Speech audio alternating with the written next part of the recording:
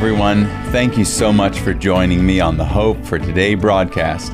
I'm your host, Doran Wengard, founder of Wengard Ministries, where we are delivering hope to every heart. This is my fourth message in the series called Hope in the Soul. The previous messages in this series were to set the stage for what it truly means to have continual hope in the soul. Now, if you missed them, be sure to go back and watch or listen to those messages. These messages about having hope in the soul are centered around faith, but faith needs a little help to be truly effective in your life. Jesus died so that we can each be experiencing the resurrected life fully in our spirit, in our soul, and in our body. The message for today is called Faith, Hope, Love. In a separate message, I spoke on 1 Corinthians 13, and that the only unstoppable power in the universe is love. I know that people have so many differing understandings about what love means, and we could very easily miss the power and the wonder of what this is talking about. The more I prayed about this, I realized that God was showing me that we still had not really gotten to the heart of what these verses are talking about. Why is it that we look only at chapter 13 and we try to find meaning in love as if it's a standalone power? Even the verses we often quote are not limited to love alone, and yet we still call it the love chapter. I think it's time to look again. Let's see what we might have been missing. As I looked for context, I began reading further and further away from what could be seen as the defining chapter in the search for love. And I went all the way to the beginning of Paul's letter to the Corinthian church, and I discovered that it all started with grace. I'd like to read that 1 Corinthians 1:4. I thank my God always concerning you for the grace of God which was given to you by Christ Jesus. Now, as I go over these verses today, I feel like God is reminding me that every aspect of this amazingly powerful combination is a gift. This gift comes directly from Him. We are not the source, and we will always fall short if we try to produce what only He can give. As I read on through 1 Corinthians, I found many different areas of advice where Paul is telling them how to be successful in their pursuit of God. He talked about headship in marriage. He talked about unity in the body of Christ. He showed them the importance of communion and how a proper understanding of these areas affects our daily lives. In chapter 7, Paul talked about principles of marriage and even the benefits of remaining single. Now, don't worry, I'm not saying that you shouldn't get married. He just talked about it, though, and he talked about very specific things. Now, as I continued, I realized that God had given Paul a message that could only be delivered to mature believers. This is not a message for the new and immature Christians whose focus can tend to be only on themselves.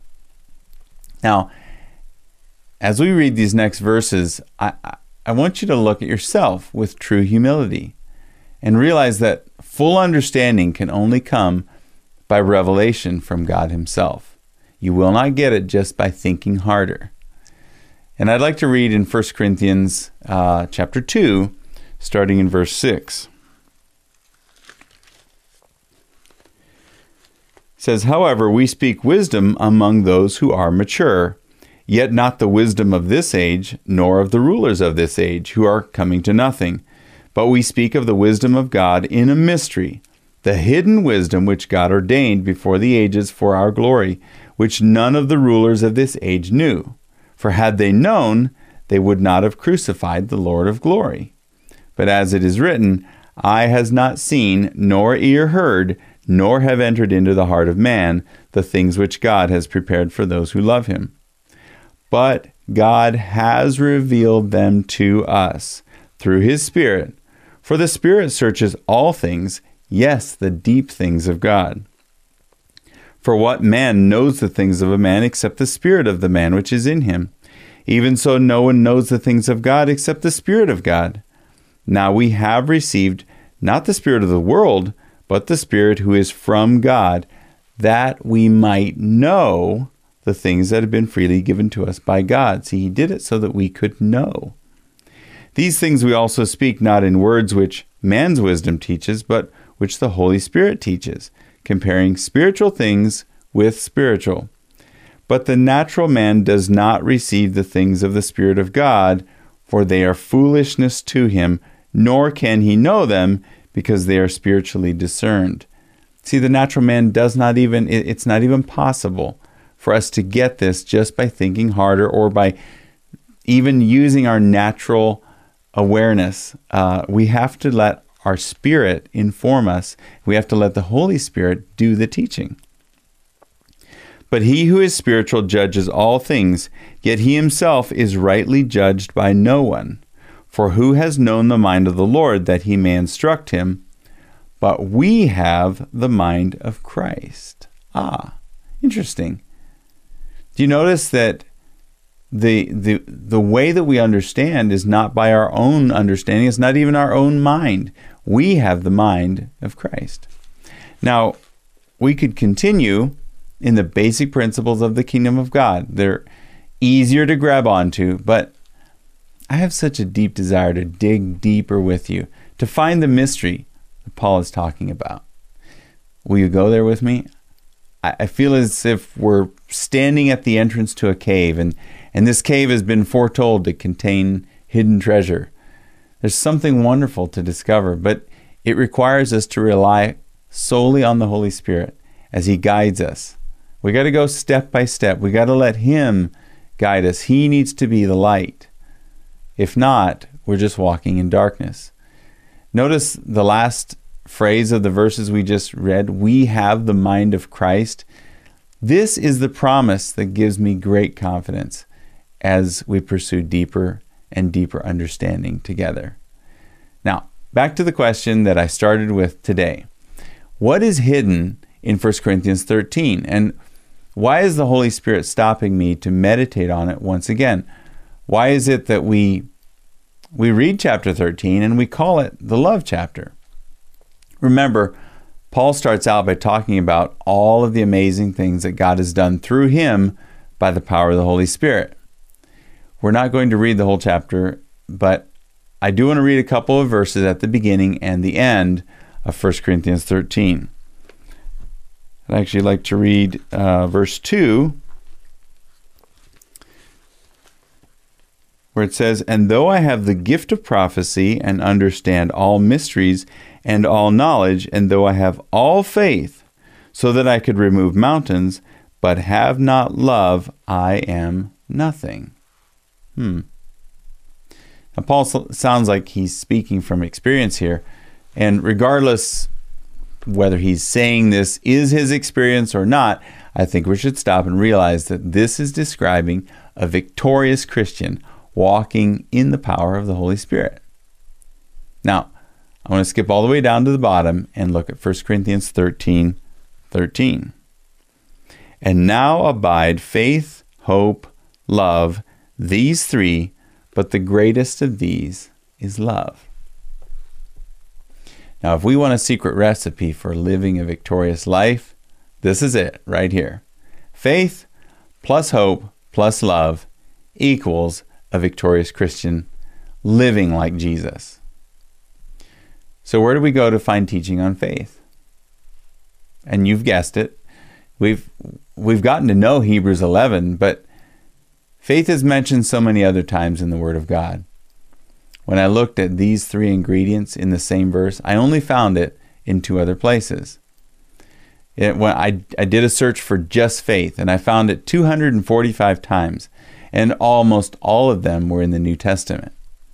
When I searched for hope, I found it 143 times, but most of those were in the Old Testament. I found love mentioned 361 times in almost every book from Genesis to Revelation. Here it is, faith, hope, and love, but the greatest of these is love. It all begins with hope, though, and that's what we call a positive imagination.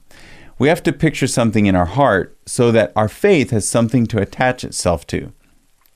See, without the ability to see something clearly in our heart, our faith just waits until it can give substance to something. It begins with hope. This combination has become a daily necessity for all of us. And really for Paul, he lived it every single day. And I would say Jesus lived this way every day of his life. Let's look at what Jesus said in John 5, starting in verse 19.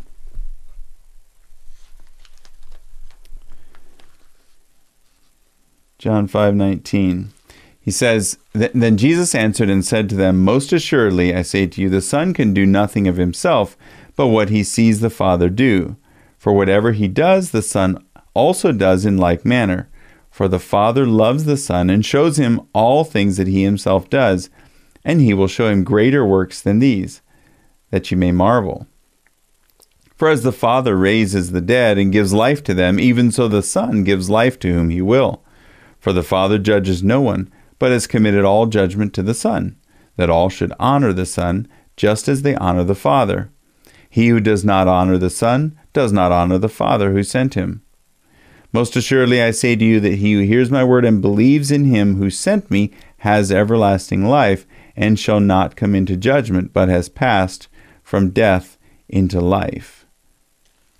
I could keep going. These verses are amazing. And when I think of Jesus describing how he lived by connection with the Father, obviously through the power of the Holy Spirit.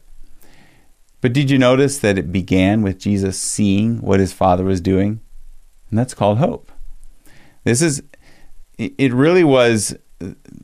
began with hope, and then it was activated by his faith, and then his love for the Father, and then also from the Father was the combination to accomplish all that he did. It was faith, hope, and love. We are placed here to accomplish the will of the Father, just as Jesus was. God has placed his Spirit in us so that we can also see with our heart what he is wanting to do. When you get a mental picture of something God is showing you, allow your faith to swell and surround that mental picture.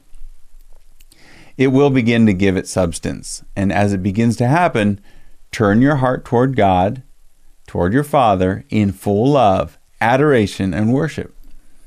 And when you look back around, you will find over and over that the thing that you pictured in your heart has happened in the natural, in the physical world.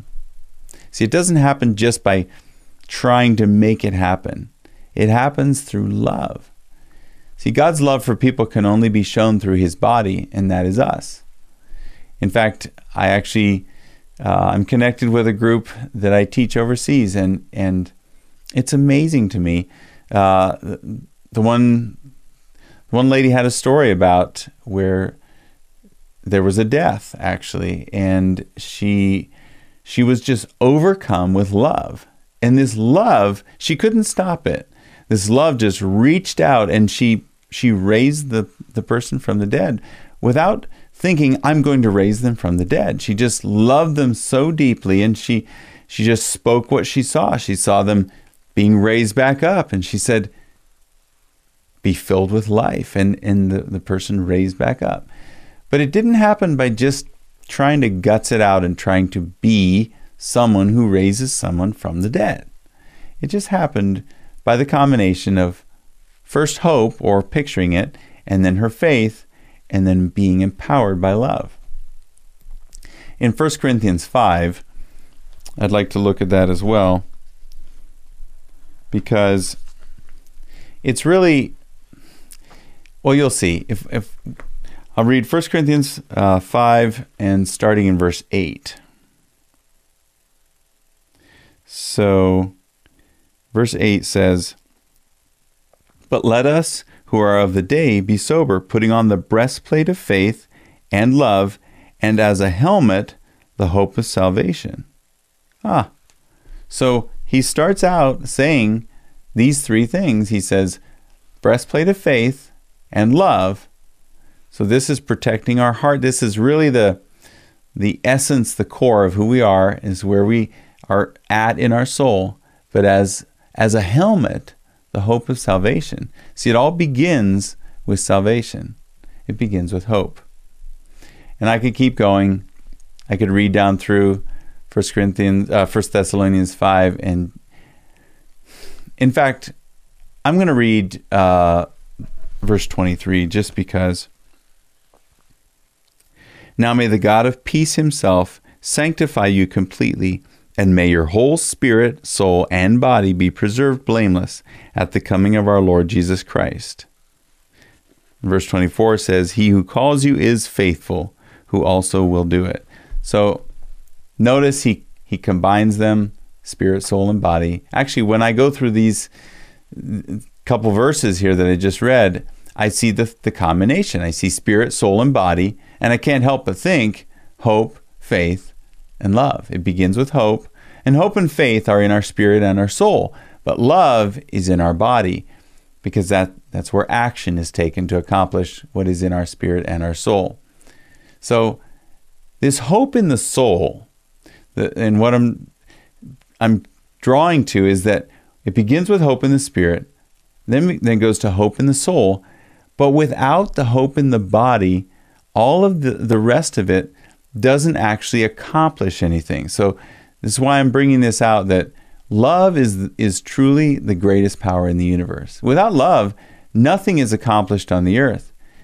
James even said in James 2:20, faith without works is dead. So he combines it. He says you can't just have hope in the spirit, you can't just have hope in the soul. It has to be worked out, and it's the combination. So we are here for a very specific purpose. And the enemy has a very specific purpose in trying to destroy both our hope and our faith. His goal is to keep the works of love from happening on the earth. And we'll get into this when I teach hope in the body. But I wanted to mention it here because it's such an important ingredient into kindling truly the hope in our soul. So my encouragement to you is to ask the Holy Spirit to show you what the Father is doing so that you can allow your hope to be kindled. Put your faith to work by giving substance to your hope, and then love others by putting all this into action. The world is waiting to see the love of the Father displayed in us as His children. Remember, God is never angry with you if you miss it, and He's always guiding each of us to greater and greater access of His goodness by faith, hope, and love. Thank you so much for listening, and God bless you. Now may the God of hope fill you with all joy and peace in believing, that you may abound in hope by the power of the Holy Spirit.